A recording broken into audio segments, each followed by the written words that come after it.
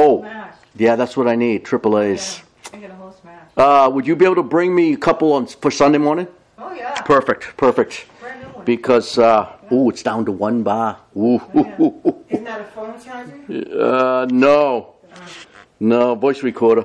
At any rate, let's grab our hymnals and we'll stand for our opening hymn here. I should say our final hymn, and we'll open up to 123, one of the great hymns of the faith, hymn 123.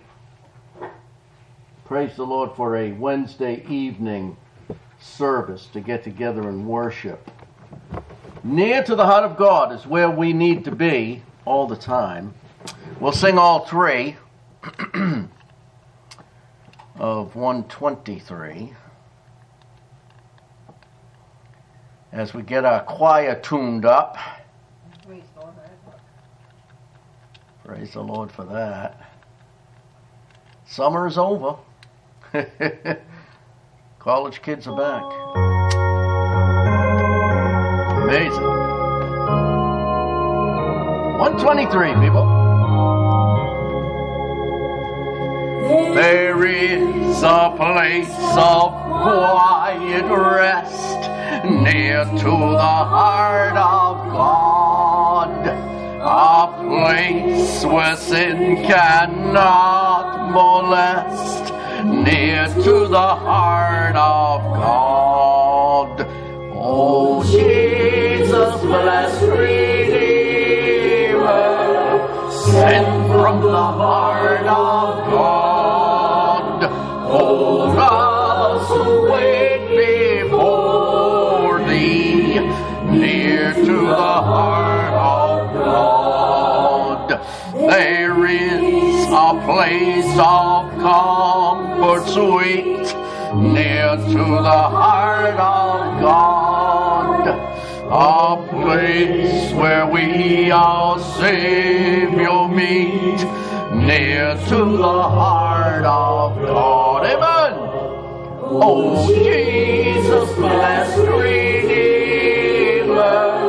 sent from the heart of God, hold us who wait before Thee, near to the heart of God.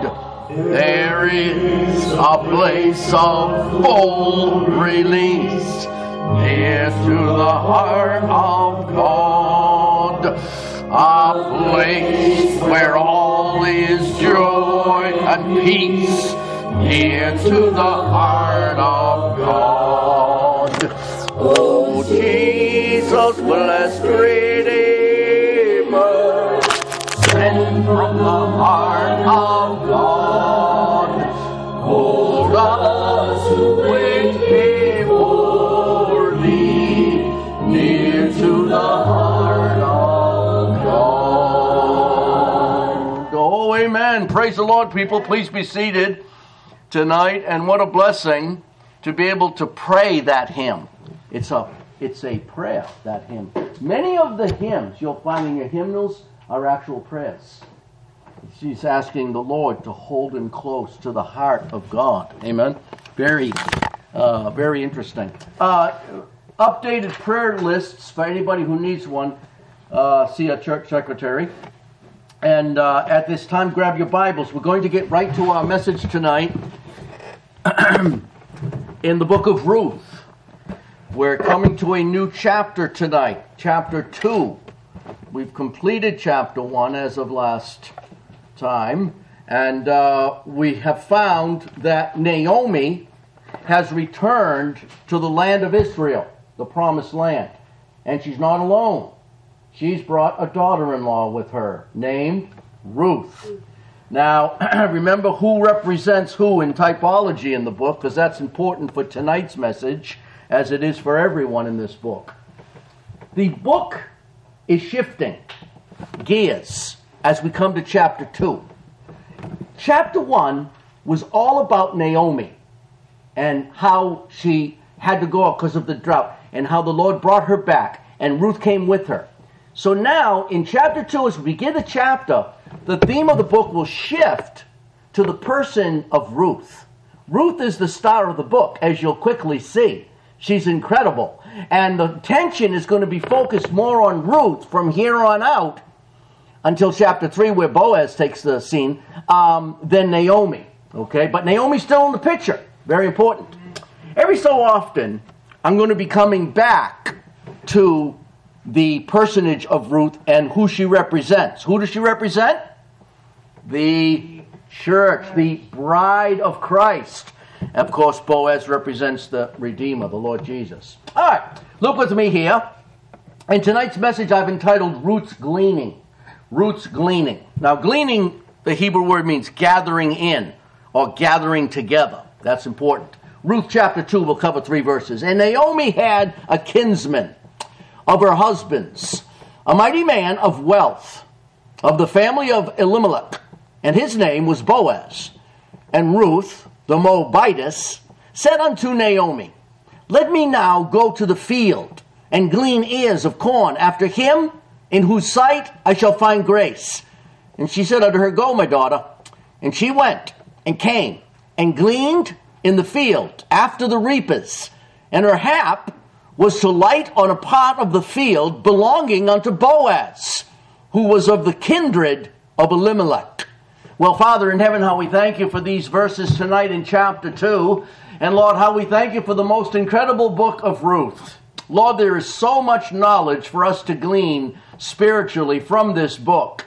But Lord, we thank you most of all for the person of Boaz, the kinsman redeemer. We thank you for who he represents, Lord. We're going to see it so clearly as we progress through the book here. And we thank you for our kinsman redeemer. We thank you that he is high and seated upon his throne. Bless us as we study now through Jesus Christ, we pray. Amen.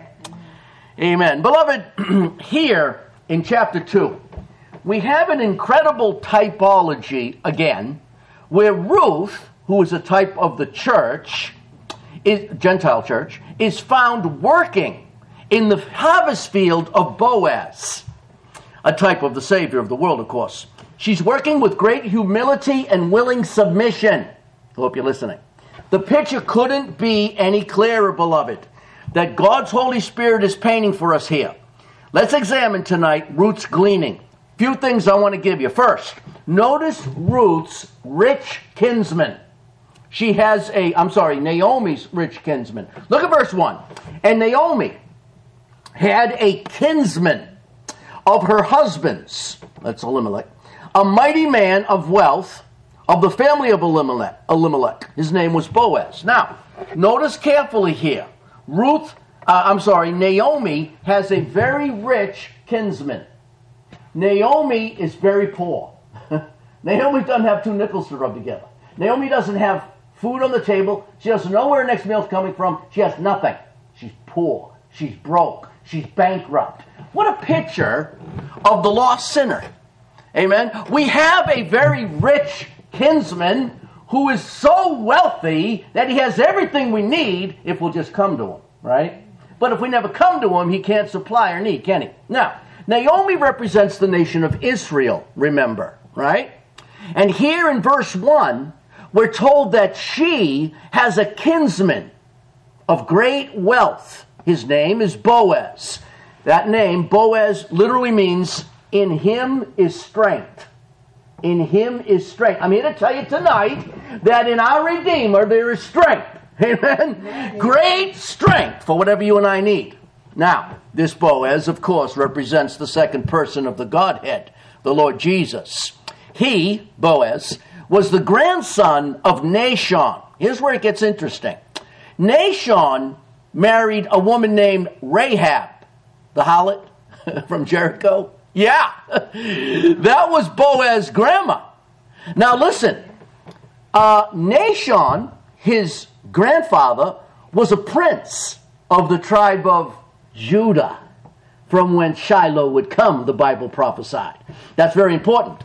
He was the son of Salmon, who you'll find. All this is found in the genealogies of Matthew chapter 1, Luke chapter 3. Now, the youngest son of Rahab, the harlot, was Salmon. Okay? Two things we must observe concerning this rich kinsman named Boaz. First, that though he was totally rich, yet he had very poor relations. He's so rich, and he has these relatives that are so poor. Isn't that odd? Look at this in verse 1. And Naomi, poor Naomi, had a kinsman of her husband's, a mighty man of wealth. Notice how the Holy Spirit includes that he owned everything. This guy could provide what you needed, right? That's a lot like our Savior, isn't it? Now listen, I'm so glad that our blessed Redeemer not only created the entire universe, but that he owns it all. Boaz is very wealthy. He not only made everything, but it's all his. Listen, he's richer than anyone else in all of eternity, but he condescends to make poor and lowly beggars like us his own dear children, making us rich. Wow. Now, you don't get saved to get rich. You get saved to escape hell. And because you want Jesus Christ, you want to be saved from your sin. But when you get saved, you become extremely wealthy because of your kinsman redeemer. Look with me in 2 Corinthians. Hold your place in Ruth. Coming right back. 2 Corinthians chapter 8.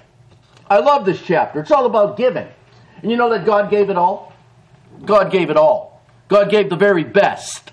In 2 Corinthians chapter 8. Don't miss this verse. Look at verse number 9. 2 Corinthians 8, verse 9.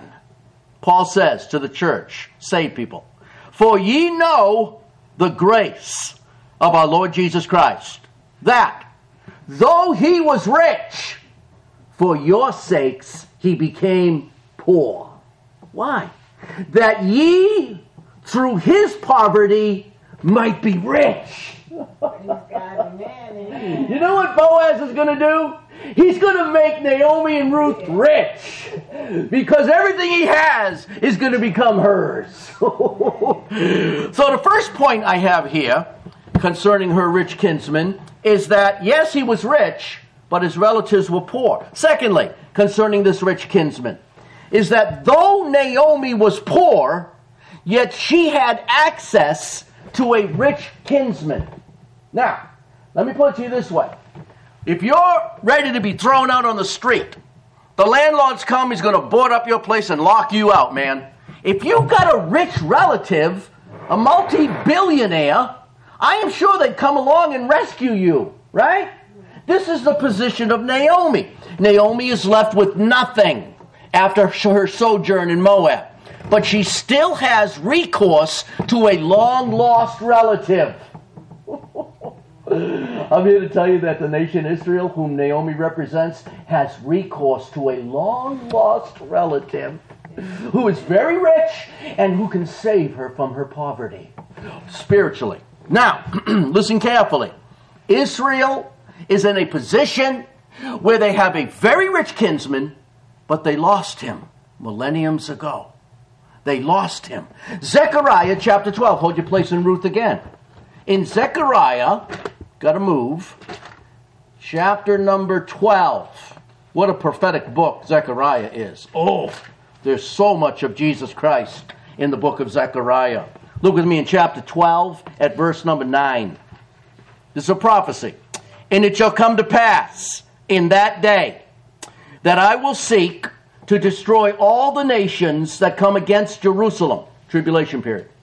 And I will pour upon the house of David and upon the inhabitants of Jerusalem, those are Jews, by the way, the Spirit, Holy Spirit, of grace and of supplications. And they, Israel, shall look upon me, whom they have pierced. Who's talking in verse number 10? Somebody?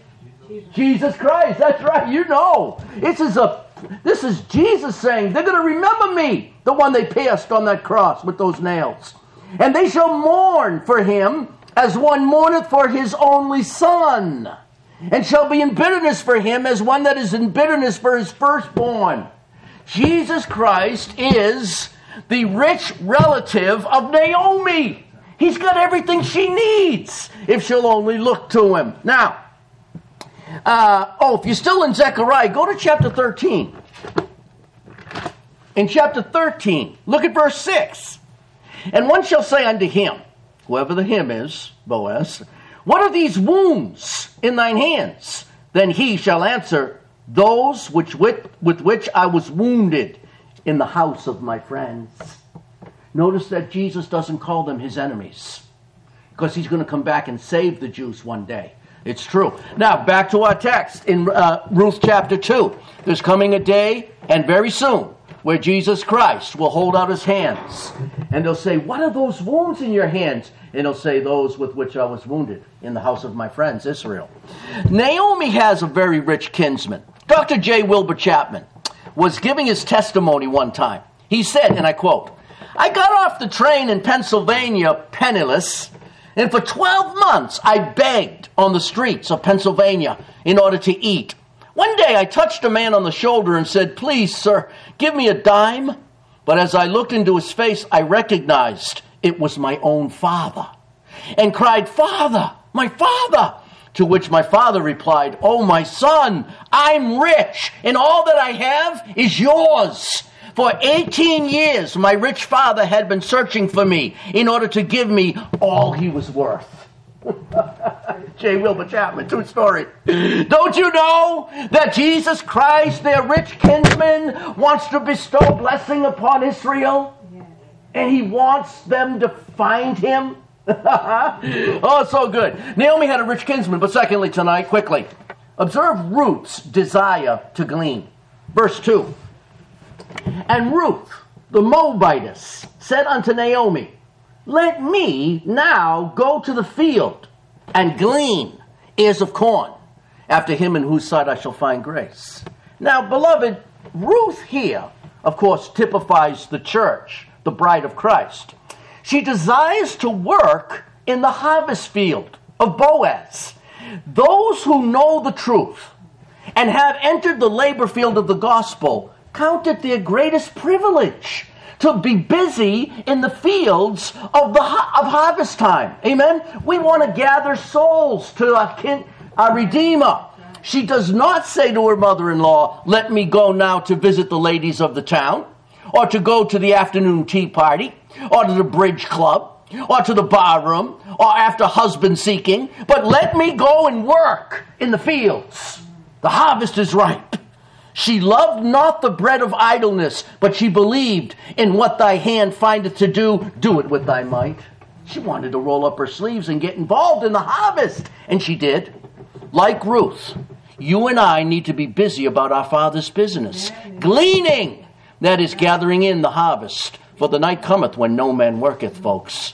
Proverbs chapter 6, quickly. Go to Proverbs chapter 6.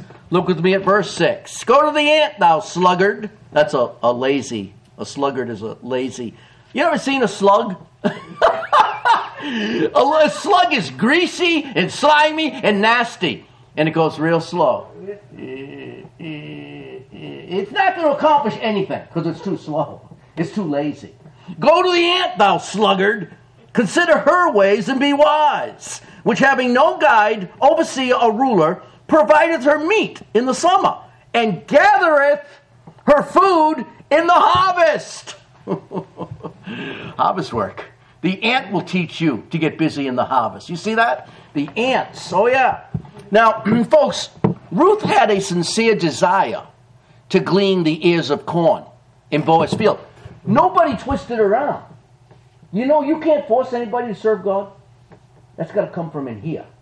And the only way you'll have that desire is by the Spirit of God within you. Amen. You can't fabricate that desire. You can't make it up. You can't fake it. It comes from the Holy Spirit within. Many years ago, being captivated by a cause much greater than herself, a committed Christian lady braved the bitter cold of a Chicago street corner, middle of the winter, to give out gospel tracts, inviting men to the Pacific Garden Mission.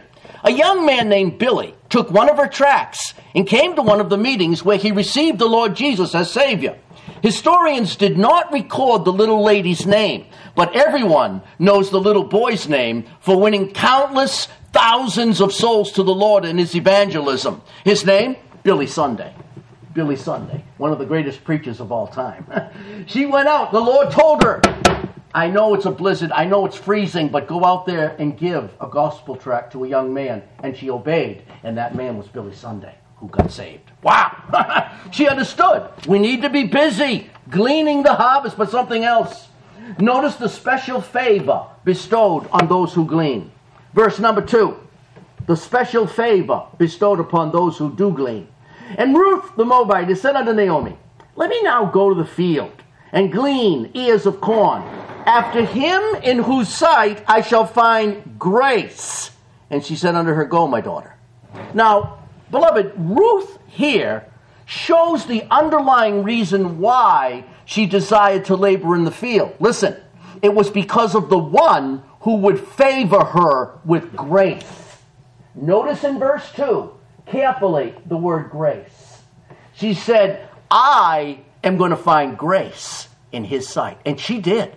Listen, the bride of Christ understands that it's by the grace of God we are who we are. Amen. It's not by self-righteousness or some kind of works. Beloved, here is a great spiritual truth uncovered.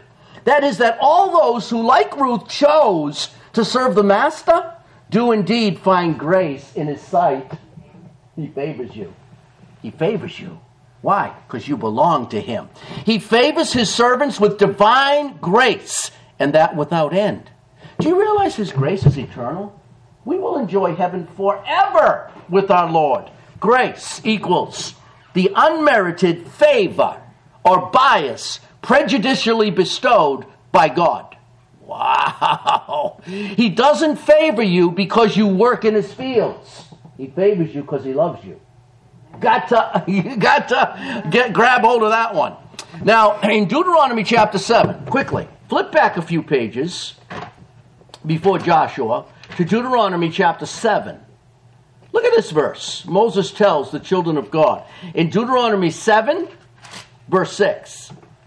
For thou, Israel, art an holy people unto the Lord thy God.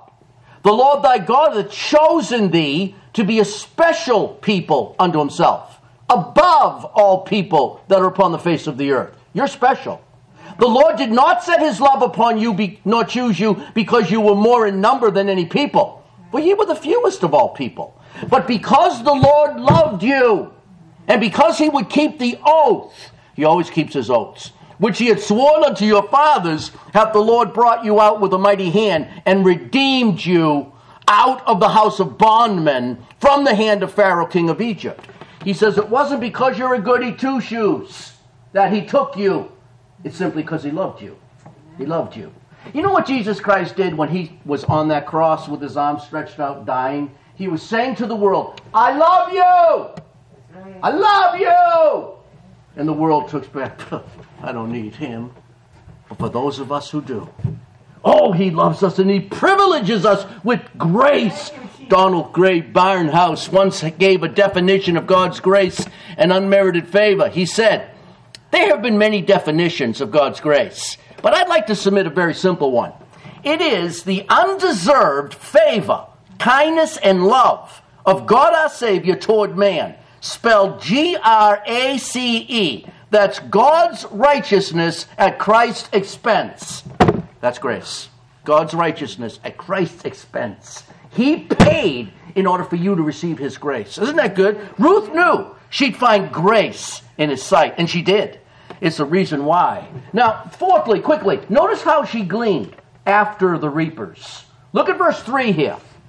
And she, Ruth, went and came and gleaned in the field. What's the next three words? After the reapers. Now, you've got to understand, in Bible times, how they would plow a field. The reapers were the first ones in. Now, she gleaned after the reapers, okay? Understand here that the reapers would come in. They would reap or cut the ripe ears of corn, and they keep going. They're not going to stop to pick them up. That's where the gleaners come in. You got reapers, then you got gleaners, okay? Now, the gleaners would follow after the reapers, and they would gather the reaped corn in bundles. Okay, it's like a picture of the church. We're gathered together. Now, this means somebody needed to be willing to come and glean after the reapers. Or guess what? The corn would rot in the sun. You have to reap it quick. You have to glean it quick. The picture is clear. Street preaching, soul winning, tent meetings, evangelizing are all great, and they need to be done. But any and all souls reaped must be gathered up and brought into the storehouse. Amen? We got to get them in church, folks. Once they get saved, it's not enough. The devil will swallow them up out there if we don't get them discipled. This is where the gleaners come in. We must gather them in, disciple them, and promote their spiritual growth, development, and well-being. Nobody else will. The devil wants to destroy them once they get saved. Doesn't want to make them ineffective for the Lord. Psalm 126. Look at this verse. Psalms 126. You'll love this. One of the precious verses of Scripture here. In Psalms 126, look with me at verse 5. They that sow in tears shall reap in joy. You labor for the Lord, you're going to have joy. He that goeth forth and weepeth, bearing precious seed, word of God, shall doubtless come again with rejoicing, bringing his sheaves with him. You know what God just did in Psalm 126 verse 6? He guaranteed you a harvest. If you will glean and reap in his harvest fields, he guarantees success to you. Look at it, says, he shall doubtless, that means surely, come again with rejoicing, bringing his sheaves with him. Why? He gleaned in the fields. She gleaned in the fields. And she brought her sheaves with her. Now, Dr. Kermit Long, he said, and I quote, with all of our education, our fine buildings, our image of the church, we are doing less today to win people to Christ than our unschooled forefathers did. We're no longer fishers of men, but keepers of the aquarium. And we spend most of our time swiping fish from each other's bowl. Stealing church members, you know. So true. Why does a guy want to steal somebody else's church member instead of going out and winning them to the Lord himself? It's ridiculous. But we got to glean after the reapers. And fifthly, finally, observe that she was directed by divine providence. Ruth was divinely directed, though she didn't know it. Look with me here in verse 3 again. And she, Ruth, went and came and gleaned in the field after the reapers. And her hap, that word means chance, was to light on a part of the field belonging unto Boaz, who was of the kindred of Elimelech. Now, this word hap means chance, of course, but we must understand that nothing happens by chance to a child of God. Hear what I said? Nothing happens to you by chance. It's either caused or allowed by God's permissive will. The devil can't kill you because God won't let him. He's in charge. And anything he allows is fine. Anything he doesn't allow won't happen. Why? It's because it was God's will for Ruth to chance upon Boaz's field. It was the will of God. Now, nothing happens by chance to those who love God. Amen? There's no accidents to a child of God. To those who are called according to his purpose, all things work together for our good. Right? Listen now, beloved. In closing, Ruth knows not which way to go, nor whom to inquire after. But on blind faith, she goes out, trusting in divine providence to bring her to the right place. Look at verse 3. And her hap was to light on a part of the field belonging unto Boaz. Now, Ruth, without guide or companion, arrives at the field of Boaz without even realizing it. Folks, do you understand tonight that you will find yourself smack dab in the middle of God's will and you didn't even plan it? He did. And he orchestrates your circumstances to bring you to that point, like he did for Ruth. Now, providence directed her steps as God wisely orders all events of the believer's life in his perfect wisdom, knowledge, and understanding of all things. And he does so with contingency to serve his own glory. Did you hear what I said? And the good of his people. God will direct you into his will for his own glory. It's not so you can, I'm doing the will of God. No, you're not, you prideful rat. We got to stay humble and realize it's only for his glory. Yes. I'm alive and breathing for his glory, not for my own purpose. Now, listen, in Genesis 28, quickly, turn back to Genesis chapter 28. Look at this verse. In Genesis chapter 28, we have Jacob visiting Laban, his uncle, to take a wife. Now, he falls in love, of course, with Rachel. And look what happens here in Genesis chapter 28, verse 15. And behold, this is God speaking to Jacob. Watch what he tells him. Behold, I am with thee. Period. That's good enough for me. We don't have to continue, amen? Yeah. But he continues. And will keep thee in all places whither thou goest, and will bring thee again into this land. For I will not leave thee until I have done that which I have spoken to thee of. And Jacob awaked out of his sleep and said, surely the Lord is in this place, and I knew it not. See that in verse 16? Amen. He didn't realize he was where God wanted him to be. And he heard God's voice and he said, now I understand. God is here and he won't leave me. Oh, that's such comfort tonight, beloved. To know that he won't leave me. To know that he goes before me and prepares my way, Ruth. It's so good. Now, he's telling Jacob that he's in control. And listen, William J. Wolfe was called Abraham. He has called Abraham Lincoln one of the greatest theologians America ever had. Well, he wasn't a theologian. He was a president. But listen, he said that Lincoln's theology was profound. Not in the technical meaning of producing a system of doctrine, and not as a defender of some one denomination, but in the sense of seeing the hand of Almighty God intimately connected in the affairs of all nations. Abraham Lincoln understood that. God had a part in everything that happens on the earth. He understood that. That was his theology, and it was a good one. Lincoln knew about divine providence. And Ruth is learning quickly. Ruth is learning quickly. Beloved, let me give you this in closing and we'll be done tonight.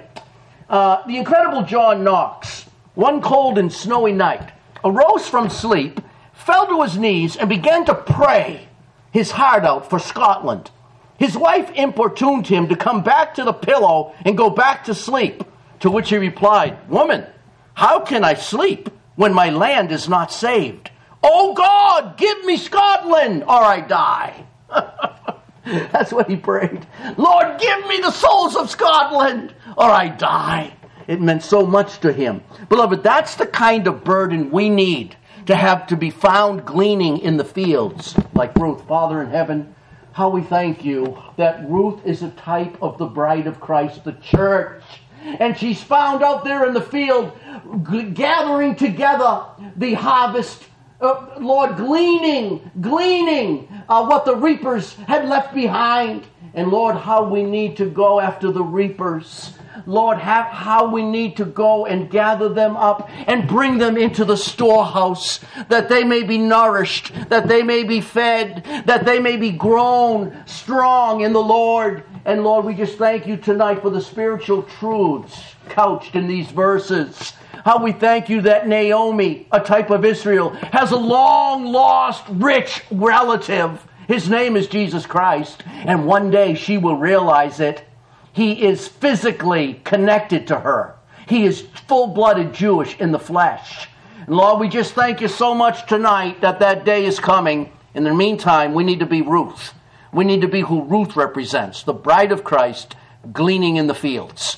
We thank you for it in Jesus Christ's name. Amen. Amen. Amen. Beloved, let's grab our hymnals at this time. Before our Wednesday night prayer meeting, we'll sing one. And it appears that we're good. half a bar. Wow. And grab your hymnal and open up to hymn number 12. I want to sing hymn 12 tonight before our prayer meeting, because this is, if we're going to be a Ruth, if we're going to be effective gleaners in the field of God, in the gospel field, we need to pray. Amen? And we need to pray some more. And I've never met a Christian yet who prayed too much. You can't pray too much. Paul said pray without ceasing. So we need to pray, indeed. Hymn number 12, we'll sing the first and the second tonight in closing. If our choir is ready, and our piano player. Sweet hour of prayer, sweet hour of prayer, that calls me from the world of care and bids me at my Father's throne make all my wants and wishes known. In seasons of distress and grief, my soul has often found relief and can't escape the tempter's snare while I return, sweet hour of prayer. Sweet hour of prayer, sweet hour of prayer, my wings shall my petitions bear. To him whose truth and faithfulness engage the waiting soul to bless incense. He bids me seek his face, believe his word, and trust his grace. I'll cast on him mine every care, and wait for thee, sweet hour of prayer. Oh, praise the Lord, beloved. What a blessing to be with you tonight in the house of God. And just prior to our Wednesday night family church prayer meeting, we'll split up